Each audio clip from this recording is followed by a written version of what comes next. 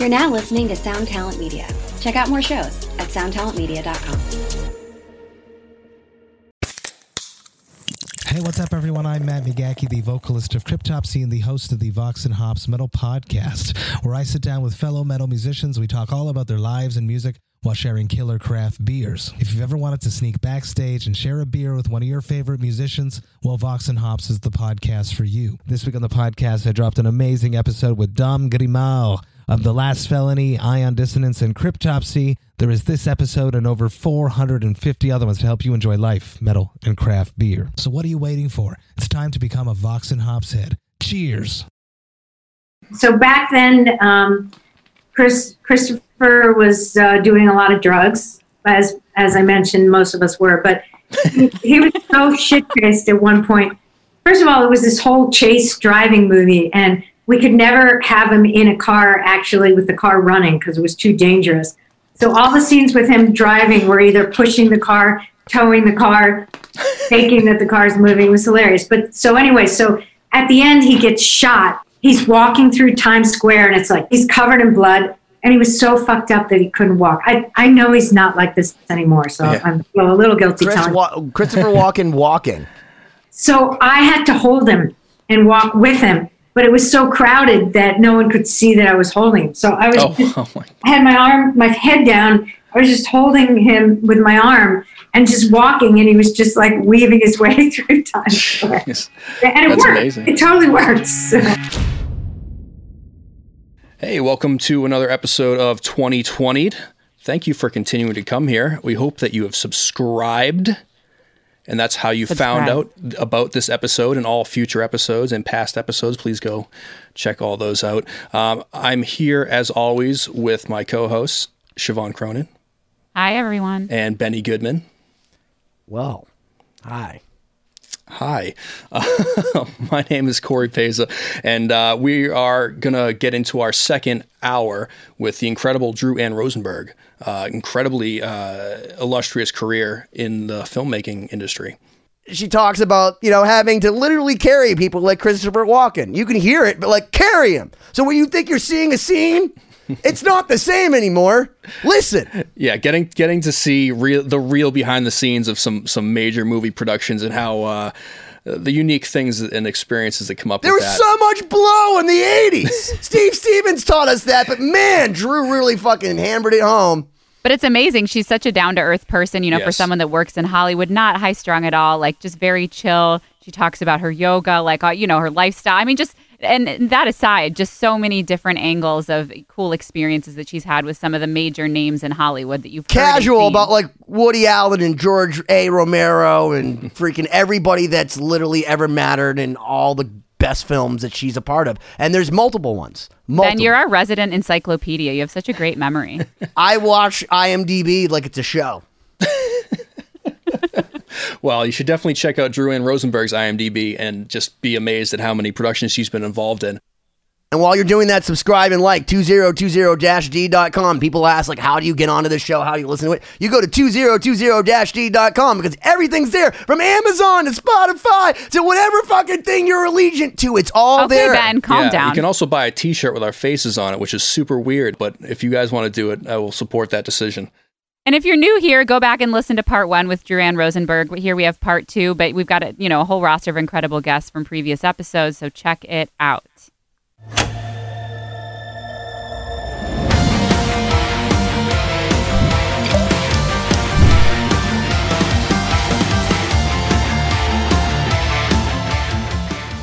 All right, ladies and gentlemen, all of the people who stuck around to keep listening to this podcast, we're back for another edition of 2020. I'm Siobhan Cronin. I'm here with my good friends and cohorts, as Benny likes to say.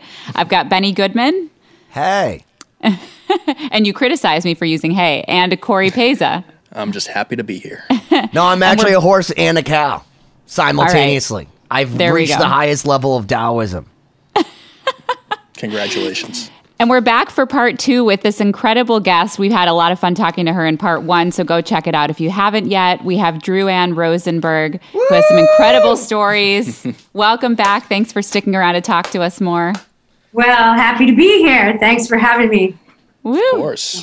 we're so thankful that you have an awesome internet connection, because even though you have an unbelievable house with a beautiful view right behind you, not that you're showboating or anything, you're amazing success. So for those that don't know, maybe you're just tuning in now, but Drew Ann Rosenberg is the assistant director to so many incredible. She's a producer, she's a singer, she's a writer, but multi-talented. But as far as what's bringing home the bacon, unless you're a Jew and then you're keeping kosher and it's treif, it's the fact that she's an assistant director on all these amazing films like LA Confidential. We were talking about Philadelphia. She now is working with Grey's Anatomy, has worked on Shameless, The L Word. I mean, literally the Ghostbusters. Just so you know, Drew, on my wall, I have a full-blown, because you can go on to Google, in Google Vigo the Carpathian.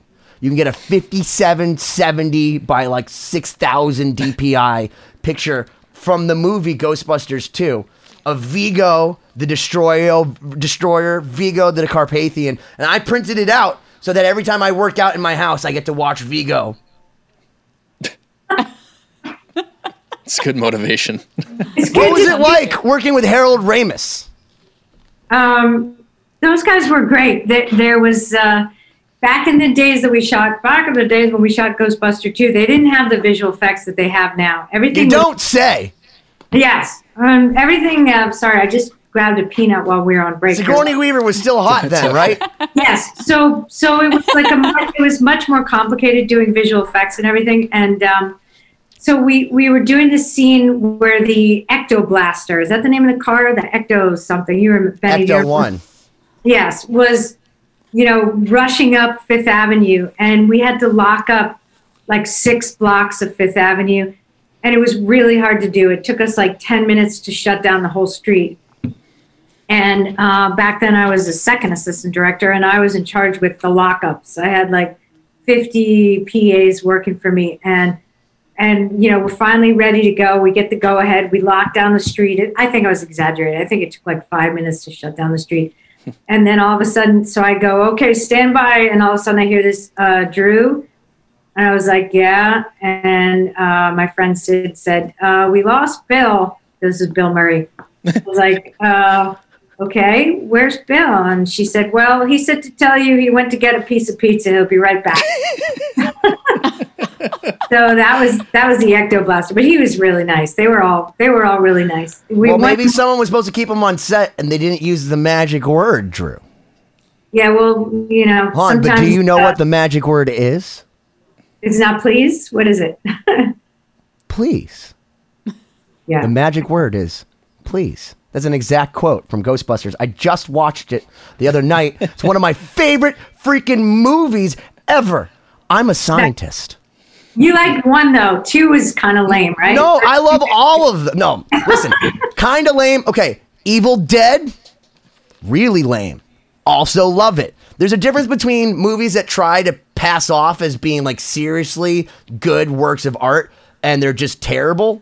And then there's movies that are terrible but works of art. And Ghostbusters 2 is a terrible work of art. Because first off, Rick Moranis is awesome. He's just walking around talking like this. He doesn't know what he's even saying. It's great. 1. 2, Harold Ramis by himself, period. 3, Bill Murray. The Tao of Bill Murray alone. Dan Aykroyd, who does believe in all the Ghostbusters stuff, okay? And I don't care, because you want to know what? I was a child when Ghostbusters 2 was 87, 88 came out, and I loved it. And now going back at 38 and watching it again, I still love it. Whereas I've gone back and watched a lot of movies where I was like, okay, I get it. Like, this movie's good, but like, I don't think it's as good as I remember it being. Like, you go see a movie like It, like, you're like, oh, Jonathan Land, like, this is going to be a great movie. No, it's not. Tim Curry's amazing as a clown, but everything about that movie is literally horrible. Are there any movies that you look back on, ones that you worked on, where you maybe rewatch them or come across a scene and it brings you back to that day of like something interesting that happened or a crazy story? You're like, oh my God, I can't believe that, I forgot about that. Well, this isn't a crazy story, but when I just rewatched Philadelphia for the first time in many years, I saw myself in the movie. I totally forgot I was You were an extra? Yeah, it was in front of the courthouse when the news reporters are there waiting for them to come out of the courthouse, and I'm standing up in front trying to. Oh, and then another this is a good one. Did you guys ever hear the movie King of New York? Christopher, yes. I mentioned it before. I've heard of it. I haven't seen it. Christopher Walken, and don't say. Yeah. And, what's it like to work with Christopher Walken? Whoa. Continue on with your story. Let her finish your I story love first. Christopher Walken. Well, this will segue into what you're asking me, Benny. So back then, Christopher was doing a lot of drugs, as I mentioned, most of us were. But he was so shit-faced at one point. First of all, it was this whole chase driving movie, and we could never have him in a car, actually, with the car running because it was too dangerous. So all the scenes with him driving were either pushing the car, towing the car, faking that the car's moving. It was hilarious. But so anyway, so at the end he gets shot and and we stole a lot of the footage. Is that usual to be able to work around someone's alcoholism? I was just going to say that. Like, I don't mean to interrupt you. This time I'm really curious. Like, you just basically said that, like, instead of making Christopher Walken drive for a movie about, like, literally having chase scenes, we're just going to fake every single scene with him ever doing anything because he's dangerous. That's the actual liability. Like, Tom Cruise will jump off a 40-story building, but we can't get Chris Walken to fucking go down a street without being fucking boozed up. Well, I would say people are less tolerant now than they used to be. I mean, back then it was sort of more, everybody was doing drugs in the 90s. Back then it was pretty common. About 6 years ago, I worked on a show down in Georgia, which is now my favorite state. And I had come in, they had fired a first assistant director. Mine's consciousness. Yours kind. So, so the producers talked to me and the director. We had just shown up to do a new episode, and they were like, "Look, we just have to give you one piece of information. Do not worry. X actor, who will remain nameless, is stoned all the time. He stinks of pot. He has told us, do not even try to ask me to be sober or not sober, but not stoned because I can't function if I'm not stoned." So, sounds like one of our co-hosts. It was just given. He was just always stoned, and it was like okay with everyone. And then we had this older actress come in who was like in her 80s, who was like this famous star way back when. And she came in one day and sat down next to him. And she goes, "Woo, you smell funny." No, that's the way it was. It was just a given. But anyway, so the story I was going to tell you was that at the end of the movie, he's walking through Times Square and it's like packed with people. We just totally stole the shot. And he's covered in blood, and he was so fucked up that he couldn't walk. I know he's not like this anymore, so yeah. I'm a little guilty. Christopher Walken walking. Anyway, so I had to hold him and walk with him, but it was so crowded that no one could see that I was holding him. So I had my head down. I was just holding him with my arm and just walking, and he was just like weaving his way through Times Square. And it worked. Amazing. It totally worked. So.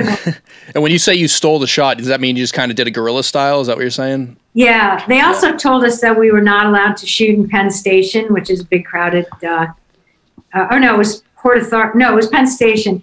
And Abel was fearless, I have to say. He was just one of those filmmakers that just did anything. Before you had to get all the right, like, papers stamped. You were probably still supposed to do that. We were still supposed to do that, and he was like, "Fuck it, we're gonna do it anyway." So we just That's awesome. strapped the camera on the cameraman Ken Kelch's back, and Harvey just walked into the station, and we just started following him. We stole shots, and we just got some great stuff. So the bigger the productions, the more, cumbersome all that stuff gets. That leads me into a question I had. You've done these huge productions as well as smaller independent films, especially the ones that you've written and directed. Is there something you like more about one or the other in terms of just the atmosphere or what goes into producing something like that? Yeah. I don't like the huge budget movies because there's so many egos that I'm constantly dealing with, and people aren't necessarily there because they believe in the project. They're there because they're getting paid a lot of money. There's something really refreshing about working on a movie that's low budget because people are doing it because they want to do it and they believe in the project for the most part. I mean, you know, you reach a point of diminishing return, but the crews on the bigger budget movies are really, really good for the most part. But you can also get really good crews on smaller budgets. I mean, I guess my favorite are sort of the medium budget art films that are just sort of like character films, and like Philadelphia, like Reversal of Fortune, you know, like those kinds of movies. Those are the ones I sort of found Running on Empty. Those were the ones that I sort of found the nicest sort of balance between the two. Sure. And in terms of, you mentioned that like you're really good at kind of keeping the production flowing and wrangling everything that's going on. I know with bigger productions, you know, it's deceptive how much time it can take to set up a 5-second shot. You know, just in my limited experience as an amateur filmmaker, music video producer, doing everything myself, it's so quick and easy if you're directing and shooting and everything like that. And then I've had some opportunities to work with slightly larger productions, and it's like frustrating to see how, okay, all right, we're going to relight the scene. Everyone go away for, you know, an hour or two. And it's like, well, what if we just move that light real quick and just move the camera?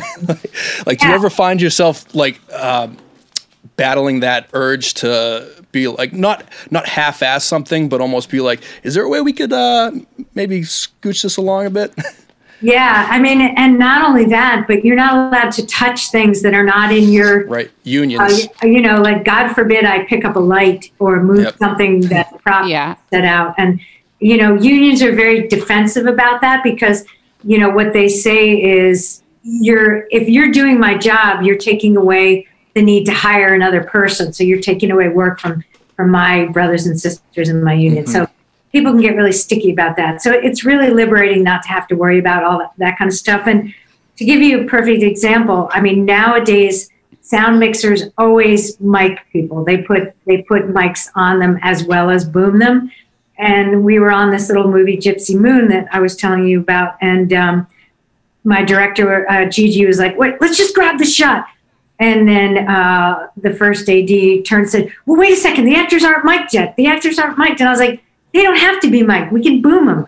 But, you know, you just get to the point where you have this mindset that it has to be done this way. You have to light a certain way. And you don't. And sometimes it's really nice to just throw all that aside. How are you supposed to mix in an 11.3 surround sound if you don't have anyone with like individual, like, because there's so many movies you see from the 80s, whatever, and all of a sudden the audio gets great and it's like, well, Margaret, that was really weird. And then you can see them like, they're not even matched up properly because literally, and then there's some people like Quentin Tarantino, like if you watch Reservoir Dogs, I don't understand what anyone's saying. I don't know why he doesn't care about what anyone says. They're all talking fast and all this going to I don't even know what's going on. And I don't know, and even with my surround sound system that's all Martin Logan electrostatic speakers, I don't know what Steve Buscemi says to freaking Harvey Keitel in that movie. Does it matter? Doesn't matter. No, but that's the point. They don't care because he probably was like, you know what? Just put a boom mic on him. Fuck it. I don't even care what they say. Just make them angry and shoot people. Exactly. That's so right. Yeah, sometimes it's nice to just mix the shit up a little bit and just let it loose, you know? Sure. So you've obviously worked on movies for a while and, you know, worked with actors from different generations. Have you noticed any distinct differences between I guess the thing that popped in mind was like how social media might have affected what, you know, it's like to work in the movie industry. Did you notice a difference between working on movies like, you know, pre-2000s, pre-Facebook, pre-Instagram, and now like this current era?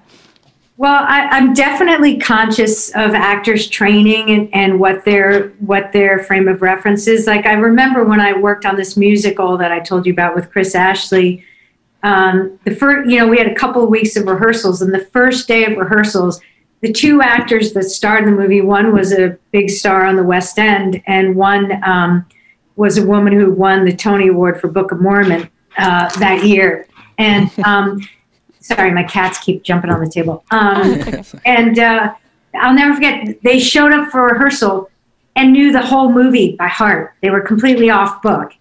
Wow. Because, you know, as a Broadway actor, you show up for rehearsals knowing the part. You don't show up and, you know, whereas, well, nowadays we don't even have sides, which is the the pages, the actors are looking at their phones the whole time. But right. I mean, actors will show up and not even have attempted to learn their lines. And I just think Joanne Woodward would have never put up with that. When I hear about Meryl Streep, she would never have put up with that. I mean, there's just a certain discipline that I think has kind of fallen by the wayside because there's not a standard that's being kept up.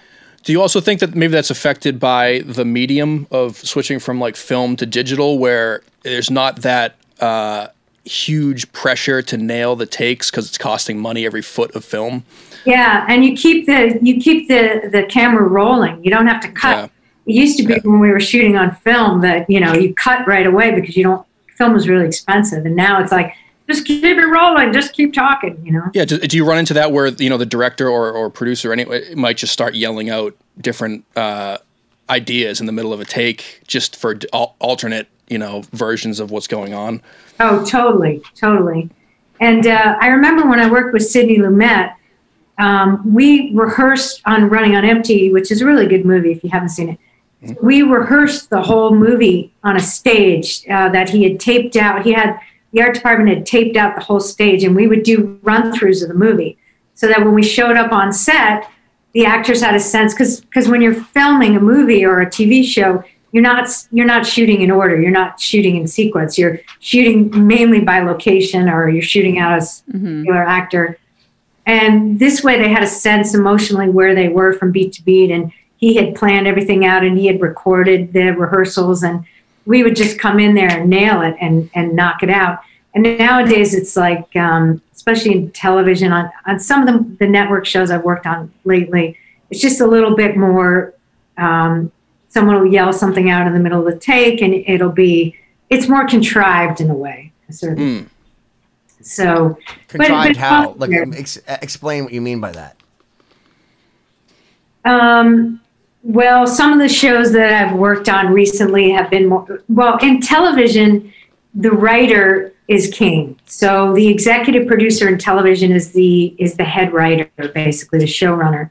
So it's really a writer's medium, and the directors who show up are really guest stars or guest directors who come in and basically have to articulate in a clever and creative way what the show is. The characters are already established. The visuals are kind of, you know, this is the way we shoot. Shameless, we did a lot of handheld. I mean, that's kind of the style of the show.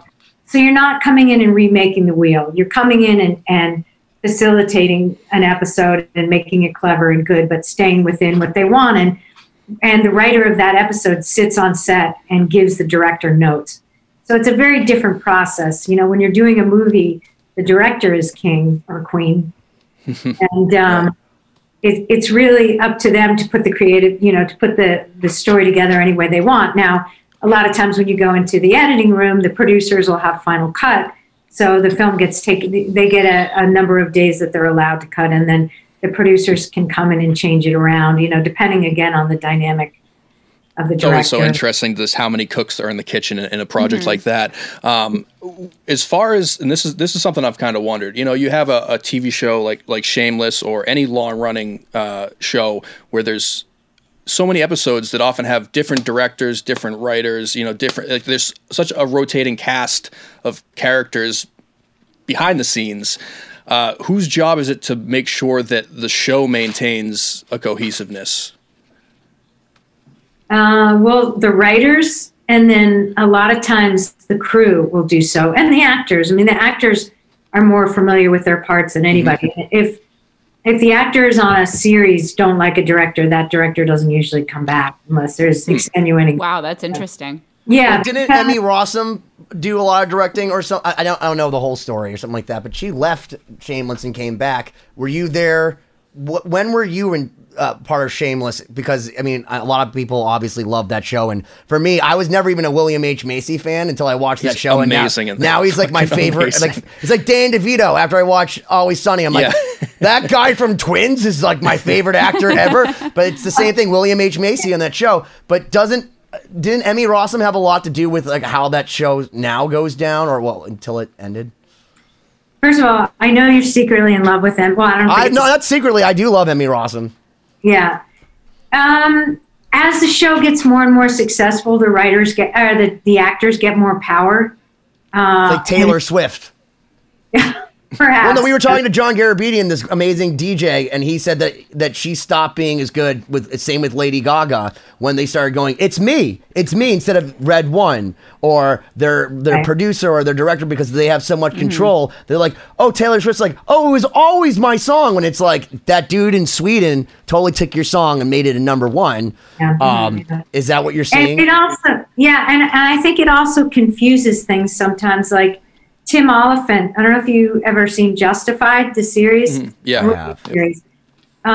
He started becoming more and more powerful on the show, and I thought he was brilliant as an actor on the show, but it's like he started weighing in on the scripts and getting involved in that kind of stuff, and he's not sitting in the writer's room coming up with the story arcs and figuring out, the through line of the series. He's just looking at an episode and going, oh no, he should do this at that point. But if you're a viewer and you're watching it from start to finish, that's why the writers have so much control, or at least it's out that way, because they should. There's this whole arc in television that doesn't exist in movies. And I think the actors tend to convolute that a little bit. I mean, not always terribly, but it doesn't feel like the right choice for me. And, it's as a director, and what I've found as a director, there are very few, if any, other people on set, because you're shooting out of sequence, especially, that are really following the through line of the story. They're just looking at it from scene to scene. It's like, you have to remember, where was the character emotionally in the scene prior to this, even though we shot that scene 2 weeks ago. So it's like there's this disjointedness that only a few people are really in touch with. And the writers, the way the writers work is they sit in a writer's room together and they brainstorm and they come up with outlines for the series. And then they assign different writers to write different episodes, but then the showrunner reads all of the episodes and does polishes, usually, depending on how controlling the showrunner is, the head writer. So, there's a very calculated arc and, progression of the story. And if you're just coming in and looking at it as an actor or as a guest director, well, it's so important that you say that, because when you watch a lot of these series and people are binging them now, there's a lot of subtleties and one-liners and way shots were done that you go, that's brilliant. But then if someone, like, if I can understand where a writer would be like, yo, dude, you don't know how they're going to feel at the end by this scene when you're at that location 6 months from now. And that only the subtlety and nuances of sticking to the actual script. So it's funny to me, because now I'm like hearing that there is almost like an inner war sometimes in movies and shows between what the writers envision and how it's going to be, like, executed. The directors and their sort of interplay as far as, how do I bring this story to life? And then the actual actors going, well, I want to say this on camera as my character because I'm this person, and they have this egocentrism. And then the dichotomy between movies and television is that movies, you can kind of fucking edit whatever you want, whereas television, they do have a very specific arc, and that if you don't get this foreshadowing or this done in these episodes, then it ruins the whole fucking point of this. Exactly. Yeah, I mean, we had one writer take us aside and whisper, 2 episodes from now, she has a nervous breakdown. It's like, oh, okay, well, that's useful information right. for her to know, because she's got to lay the groundwork for that. Woody Allen wouldn't do that. He would just give you a nervous breakdown. Exactly. So I watched this great Australian series called Offspring. Have you guys heard of it? It's so good. We've turned on a couple of our friends to it. Everyone loves it. So like I'm going to, spoiler alert, in like the 3rd season, one of your favorite characters dies, and we're just like, wait, what? Just like out of the blue, gets hit by a car and dies. And literally, like, I'm up all night just traumatized. And then I start doing some research, and I find out that the guy got offered a big series in the US. So they had to kill him. So like sometimes stuff like that just happens because, or somebody gets fired and, for sexual inappropriateness or stuff like that, like all this happens. Obviously, sometimes it's just, life that got in the way of the story or whatever. But as someone involved in the front end, as far as being there during filming, in relation to post-production and things like that, how often are you surprised offended or like, not super pumped with the way something that you helped create was transformed and ultimately presented to the world?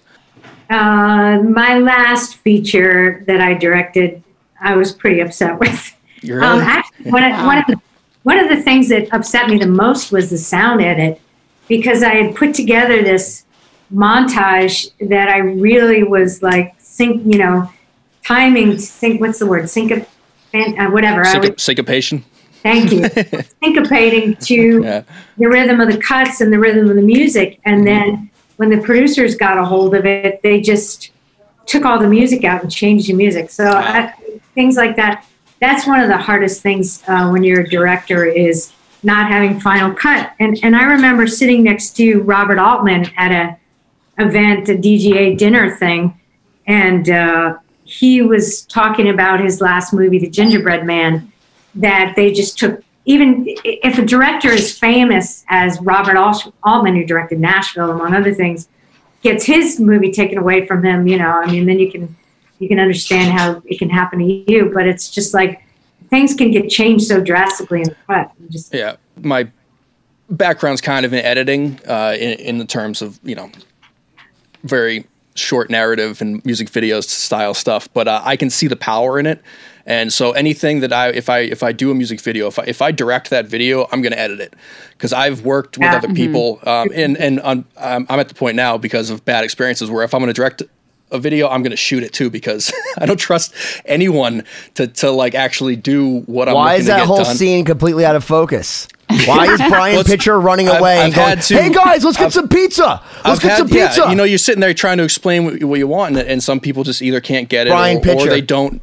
I love Brian. I love Brian Pitcher too, but he's the giant. Stop interrupting. This is what he does during a set, though. He'll be like, David Ellefson, you should talk about this. We have the guy from Megadeth for 30 minutes, and he's like, hey, why don't you do... He doesn't even know what we're shooting, Drew. He doesn't even know what we're shooting it for, and he's like, you guys should totally cover this and this. And like, dude, aim the fucking camera! Yeah, the point being, like, if you have a vision, especially like where you were saying you wrote, these movies, these features, and like this is your baby, and then you have to give it to other people and trust them with it. It's something that I have been forever scarred, and I will never be able to be a successful director, because I would never let anyone touch my stories to do that. Well, no, the secret to that is you have to find a group of people to work with that you keep working with, that you trust. And once you have a connection with people, like I have a cinematographer that I love, that I will work with anytime I can. Now, he's very busy, he does other things, but it's like you find he's that... He's not a director too, is he? Say what? He's not a director too, is he? No, that's a great thing. He has no interest in directing whatsoever. He's totally visual. Well, let him know we don't have any interest in him directing either. Fuck you, cinematographers. Make sure it looks good. Make sure it's shot well. Make sure it's the right aspect ratio. Make sure the key lighting is right. Make sure the background, it's at 2.8, 60 million, whatever. But this is super interesting, because a lot of people we've talked to, I think that's a common thread among successful people in teams, is that, you find those people that you're able to delegate stuff that you trust to them, and you just continue to work with them. And that's part of like creating a successful project, is that team, and being able to fit into your places. You mean you just send it to Corey? No, exactly, but that's our the team. thing. Just send it to I Corey. will trust Corey to edit and mix anything. I don't want to touch it myself. Right, and you can't see everything, especially when you're directing.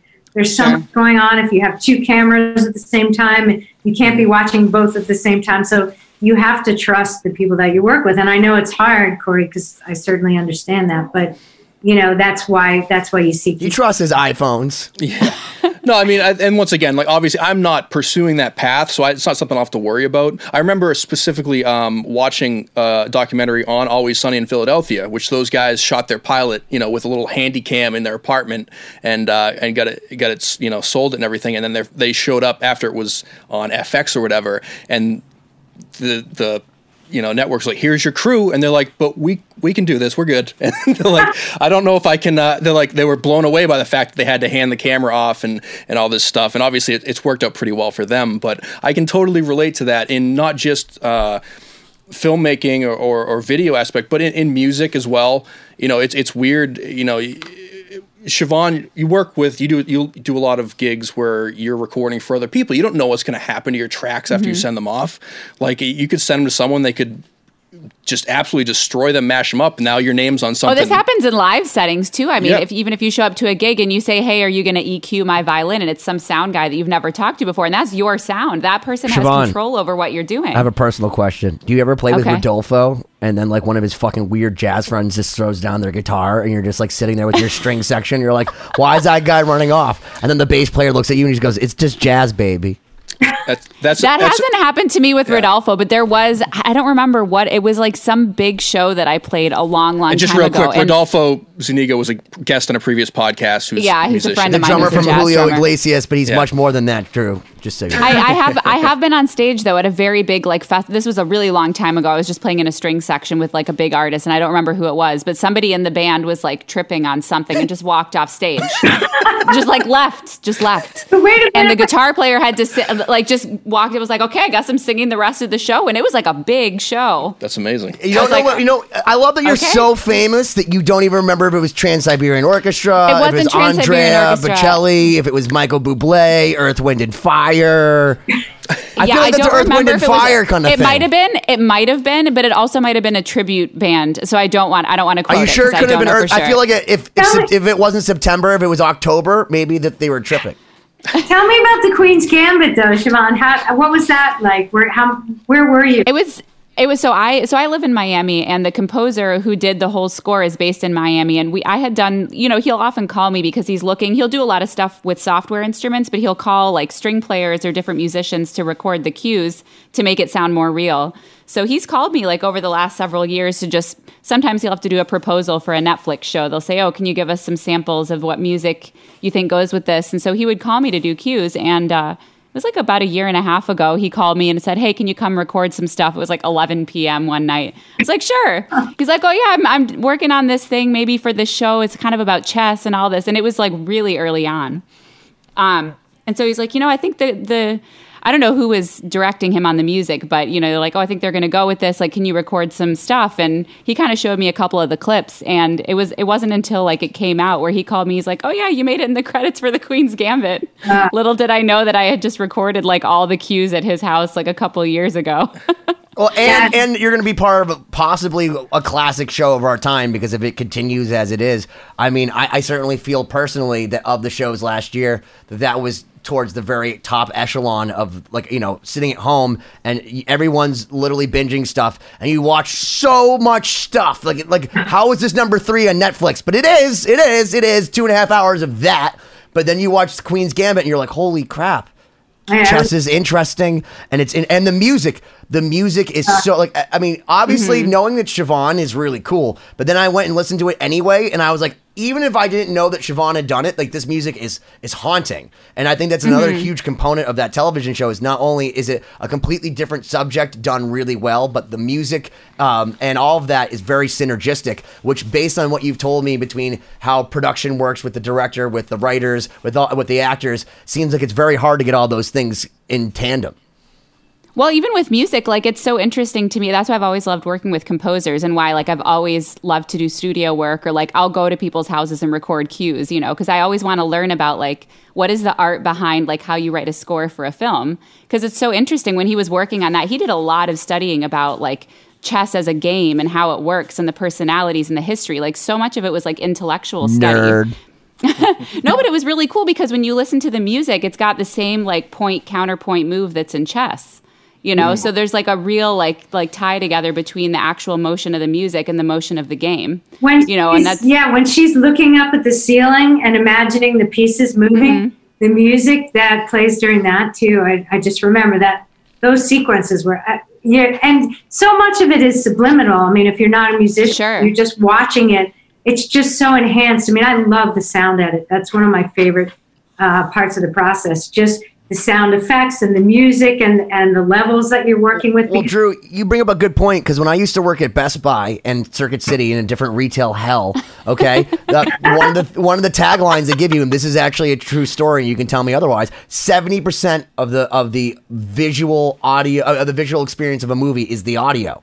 And we used to do what they called a deselect demo, where you play like a scene from Jurassic Park at the time I worked there, like a 50-inch television was big. You'd play like that scene on the speakers on the television and be like, okay. And then you'd play it on like a 15-inch LCD because those existed then.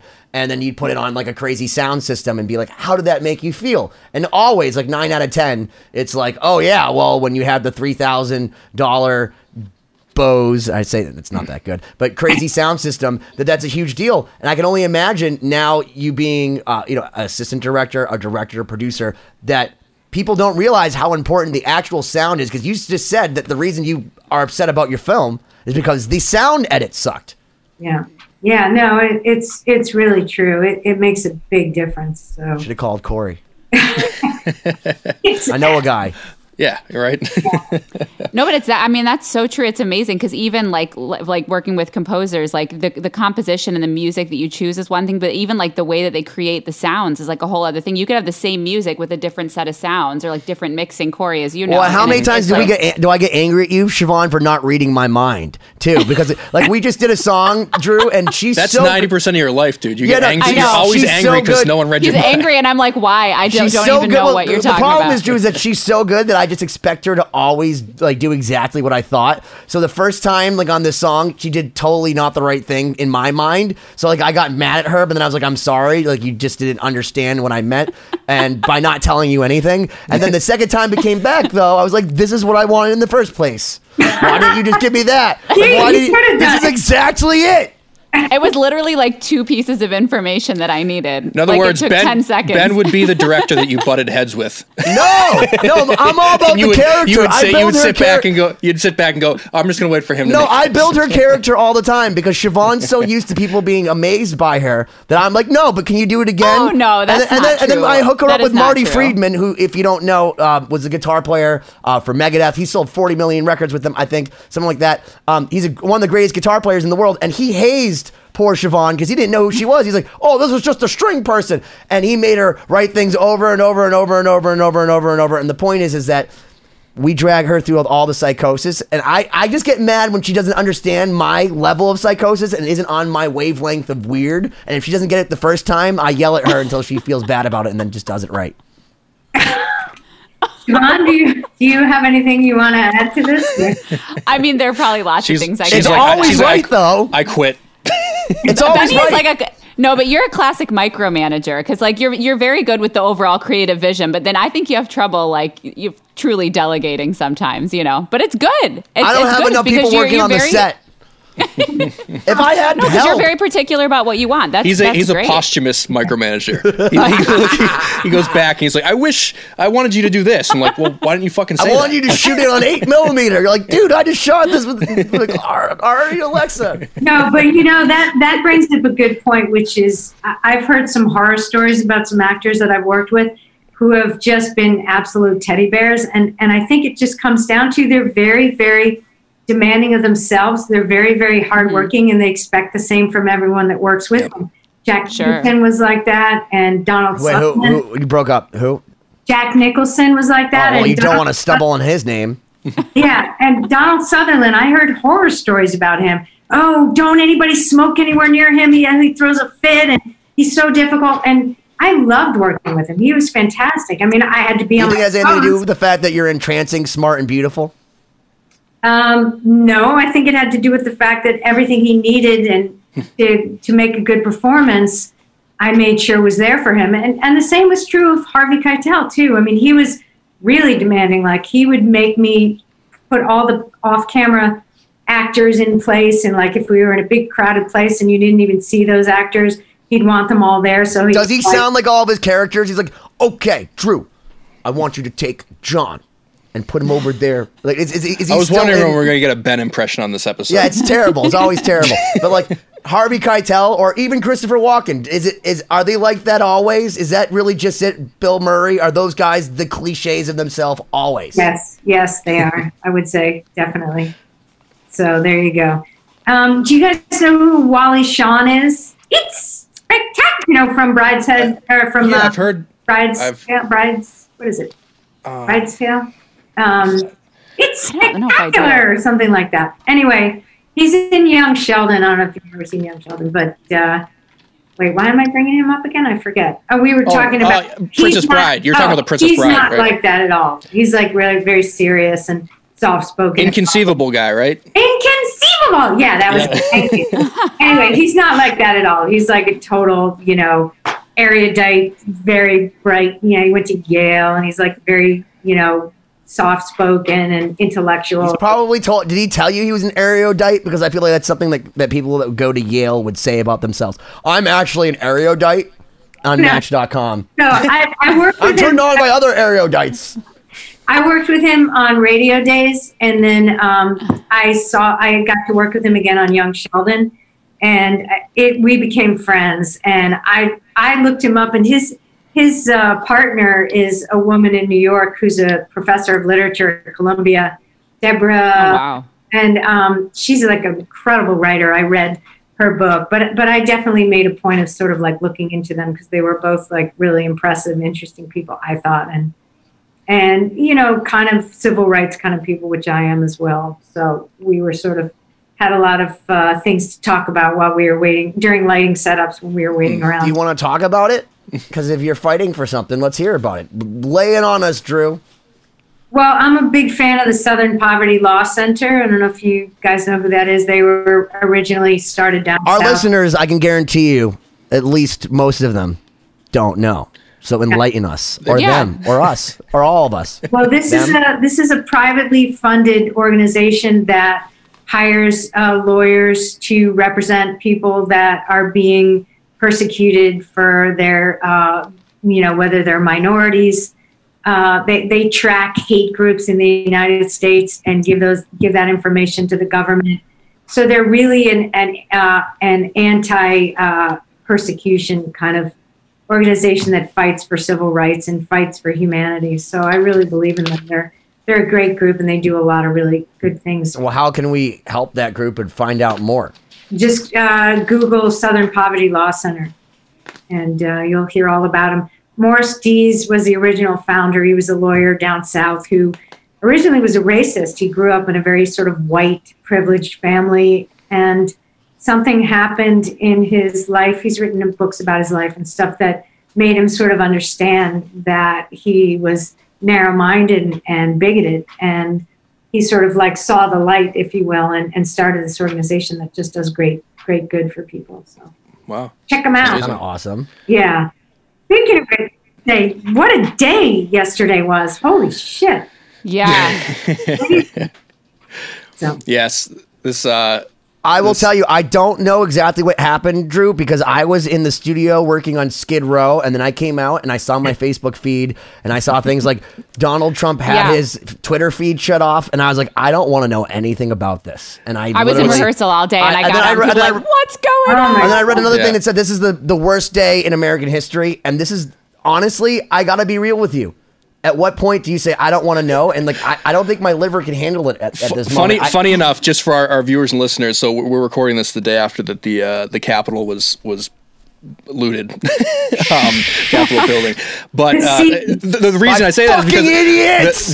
The reason I say this is because Ben just said, "Oh, this is the worst day in American history." We don't know if there'll be another one before this airs. So this was the worst day in American history so far. Our beer, America, or should I say, America? With America. Yeah, because we'll be in a different political climate when this episode comes out. But don't you guys all know that it was Antifa? That it couldn't possibly be people that just hate things for no reason and that aren't organized enough to even have any kind of belonging other than hatred for things? Yeah, exactly. Fuck those people. Craziness. And why don't they light each other on fire? We're now save us all.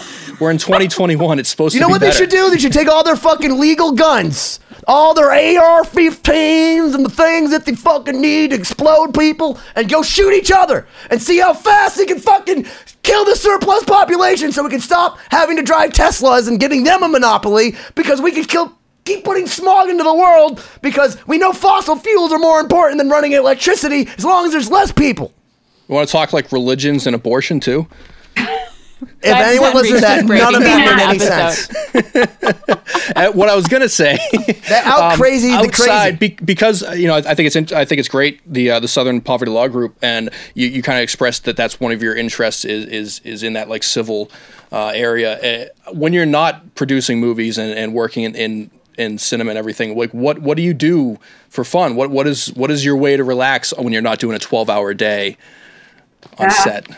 I'm obsessed with yoga. I do yoga every day, even if I have to go to work at 5:30. That's why she looks young. 6 in the morning. I do 30 minutes of yoga every morning religiously. It's amazing. Good for you. Yeah, it wow. just keeps me sane. And we live up in the hills, and there's a great hiking trail down the road that we like to take our dog on, and that's just a few things to unplug, just to try to get away. In the middle of the pandemic, we actually went whitewater rafting in Northern California, just like drove up and joined this group, but we were isolated in our own raft, and just have to find ways to shut it all down. I think, it's just, it's such a stressful, intense environment on set. And then these past 4 years have just been so nuts with this administration. Thank God they're leaving. That we've just had to try to find ways to just kind of unplug. And so that's interesting. When you were earlier on in your career, were you able to find that balance, or was that something you had to develop later on? Because I know a lot of people when they're younger and hungry, and they work themselves to the bone. Lots of cocaine. It's interesting that you say that, because I would go on this cycle where I would work ridiculous hours and just be working all the time.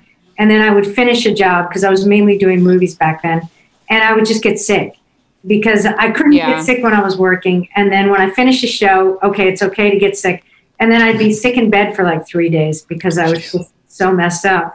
Yeah. And it was not a healthy cycle. So I sort of had to find a little bit of a more healthy way of working and living. And one of the few benefits of this COVID time is that we are working less hours, which means that we have a little more time to be with our families and just kind of decompress a little bit. So that's been kind of good. So I really want to travel. I mean, my son just started college this fall. Now he's studying at home, but I had for the past bunch of years purposely not taken any shows out of town because it was just too hard traveling home on the weekends. But I had wanted to really start traveling again once he was in college. So I want to go, working on movies in other countries. I did this movie in Ireland and I worked in Budapest, is one of the best ways to get to know another country, because you're working with people from that area who are in the arts field. So they're generally interesting people, at least in my book. And it's just a great way to get to know another part of the world. So I really want to do some more of that. I want to go to South Africa. I want to go to Europe and work, and just want to work in different places, and maybe get back to doing movies just because I'll have a little more flexibility, or limited series. We'll see. Well, you do yoga, so you should be able to get all the flexibility you need. Exactly. But speaking of that, is there a particular dream project or something that you haven't done in your career yet that you would love to do aside from going back to traveling? I mean, like something that's like your ultimate goal. Do you have something like that in mind?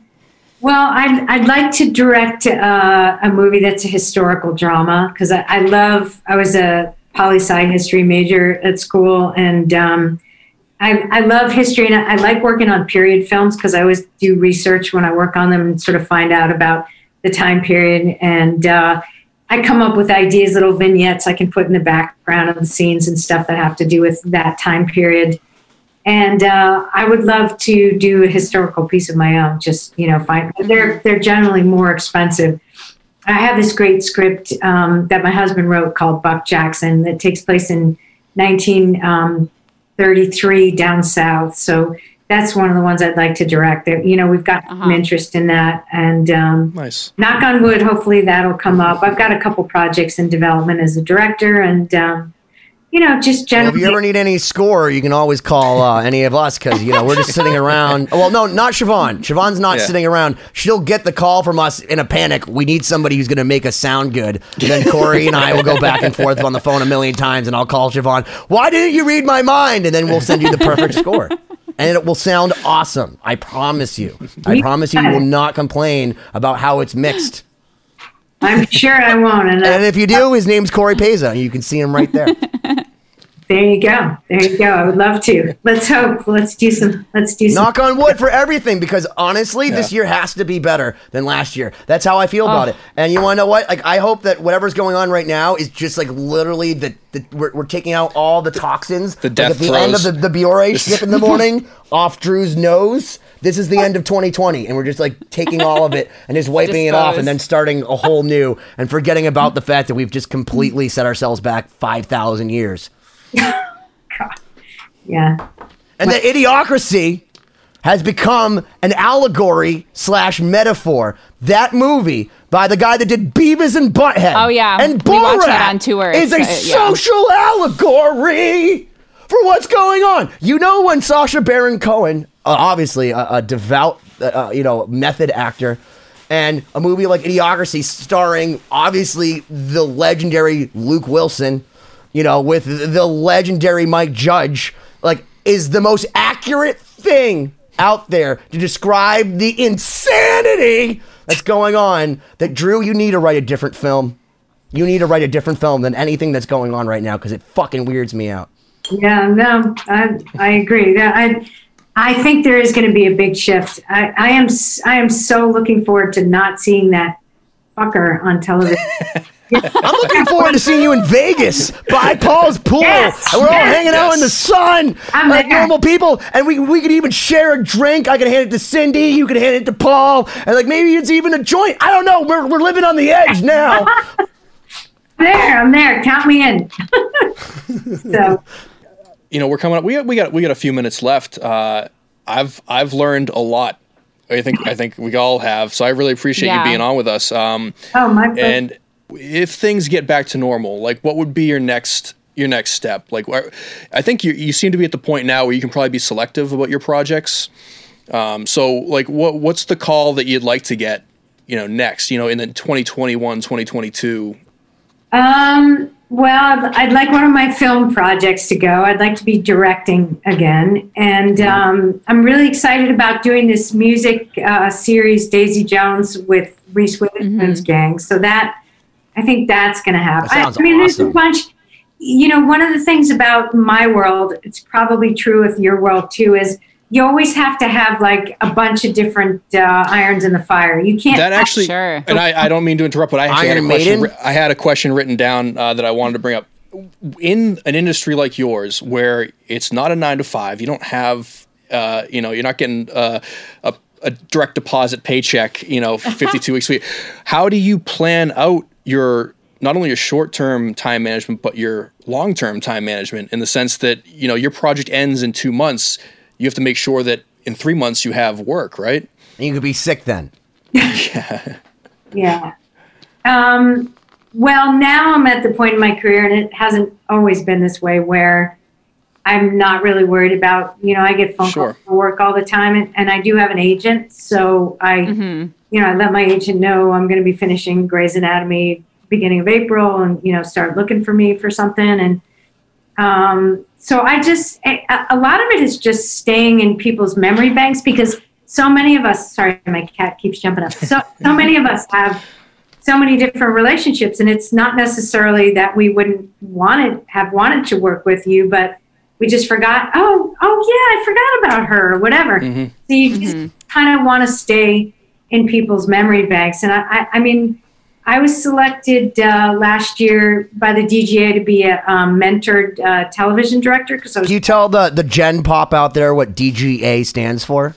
Oh, the Directors Guild of America, which is... I mean, I knew that, but it's one of those things that if you haven't been to downtown West Hollywood, you may not know what the DGA is driving by to the pot dispensary down the street, Seeing all you elitist directors walking out with your Mercedes-Benz and other German-made things. Yes. Sure. Fair enough. So, wait, what was I talking about? So you were selected by the DGA. Yes. The Directors Guild of America. But why was I talking about that?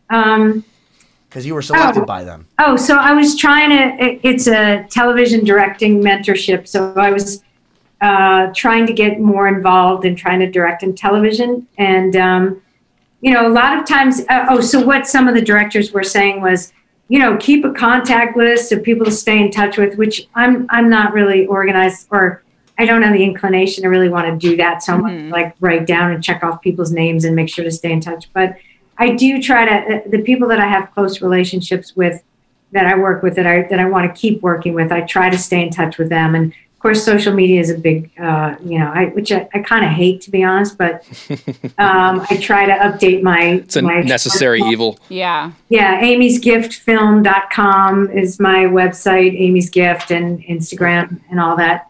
Amy's Gift 2020. And, I update my directing reel and all that kind of stuff. So there's sort of a methodology to trying to stay in touch with people and trying to cultivate relationships. Because as we know, a lot of it's about relationships in both of our businesses, I think, in all of our businesses in the creative world. Sure. Sure.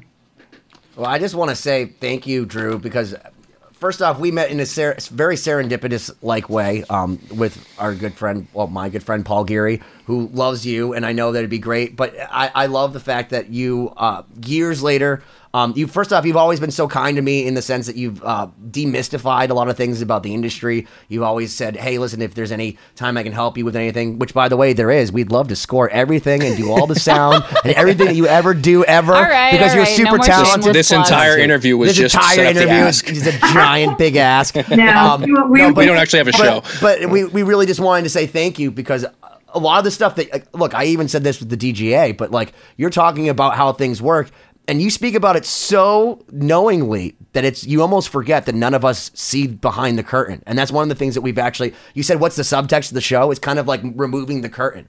And, like for a guy like Corey was like, I'm so excited for this interview because I get to learn what this person actually does and what is their workflow. And it's like, you used to say it like, oh, well, it's obviously yoga in the morning and then Biore strips and then telling Nicholson to fuck off by 2 and then holding Christopher Walken up if he's too wasted by 7. Like, it's very, very Corey, cool. feel free to reach out to me anytime. We can talk more. Thank you. I might take you up on that. No, this was like super interesting and you're so authentic and so cool. And like, I just love listening to you talk about like all these stories. It's just so cool. Even for me, to see behind the curtain of an industry that like still seems so far away from me, even as a musician, Well, I'm in awe of all 3 of you. You're incredible musicians and go on. Yeah, it's true. I just, that guitar solo you did, Corey, and I was just, all of you, the solos each of you did on the Lost Symphony that I was listening to was. I actually deliberately don't do any solos because everyone else is better. But thank you. I wrote it all and produced it. But I didn't solo because there's Siobhan. Well, and even the bass player. Even the bass player has a solo. You did a little bit, though. I saw you jamming. A little bit. Yeah, I did some things. You got this life. You got your. I got a little. Yeah, okay, that's fine. I have a little bit here and there. You had other stuff to do. Yeah, other stuff. So we will definitely work together someday. We'll definitely soon. Starting in Vegas. I'm telling you, when this is all over, you gotta fly out from LA and we'll go to Vegas. And we'll hang out there. And I just want to clarify something. I love Emmy Rossum, okay? But Soleil Moon Frye, who I know was in one of your movies, Punky Brewster, she was my jam. And she's the original jam. Like, when you find the mixtape, like from back in the day, you're like, oh my God, I can't believe I roller skated to this. They're reviving that show. She's doing a remake. Is she? Well, not a remake. What's it called? Is she passing the baton on to another Punky? No, it's Punky grown up. She's starring the show. Oh, wow. Yeah, we're still friends. I still talk to her periodically. Well, Nice. I'm engaged, but if there's one person I grew up going, oh my God, it was I love Punky Brewster. She was like my childhood. And you're like, casually, we're at Park City, Utah. You're like, oh, I did this film with this actress, Soleil Moon Frye. I'm like, I know who she is. She's my childhood. Is your fiance? Is she a musician, or I don't know anything about? She's way more noble than that. She's a nurse on the front lines. She goes and gives people medication that can't give themselves medication, and then she goes and reviews other nurses that don't know as much about things because she's smart. I honestly am not high enough pay grade to understand exactly what she does, other than it save lives, and it's way better than what I'm doing. She lets me know all the time. I'm sure she's a saint if she's engaged to you. So. She has a thing that says, actually, nurse is because she's a nurse because that's the only other word synonymous for angel. It's very true. All right, you guys. Well, great talking to you. Thank you so much. What Drew, a pleasure. Just wanted to give a shout out to your website, drewrosenberg.com. And we definitely want to talk to you again. Thank you so much. And if you need help, like updating your Instagram, we'll do it for you. Just give me the password. I'll put some stuff up. It'll be fine. 2020. No, because you'll get riled up about something and post some angry. Yeah, 2020-d.com 2020. Thank you, as always, for tuning into this episode of 2020. Please visit 2020-d.com and subscribe to the podcast so you don't miss out on future episodes. We have new shows every Sunday and Wednesday night at 9 p.m. Eastern Time. And this week's throwback clip is from episode 32 with the legendary radio host, John Garabedian. Check it out. So obviously you're someone that grew up loving and appreciating music. What was it about radio that drew you into that versus perhaps wanting to be a musician, or somebody that's an actual like musical performer? What was it about radio that attracted you? Sure, you're asking a great question. I thought about that. When I was a kid, I thought, well, be a singer. And then I thought, no, because maybe if I'm lucky, I'll have 3 hits. If I'm lucky. And then I'll spend the rest of my life singing those 3 goddamn songs over and over and over.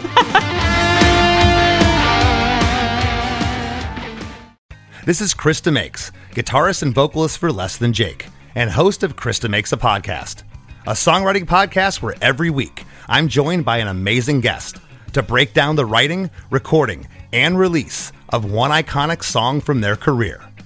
In our giant evergreen back catalog of episodes, we've had rock legends such as Dee Snider and Huey Lewis, punk rock favorites like Mark Hoppus, Fat Mike, and Brett Gurewitz, and up-and-coming artists of today such as Liz Stokes of the Beths and Genesis Owusu.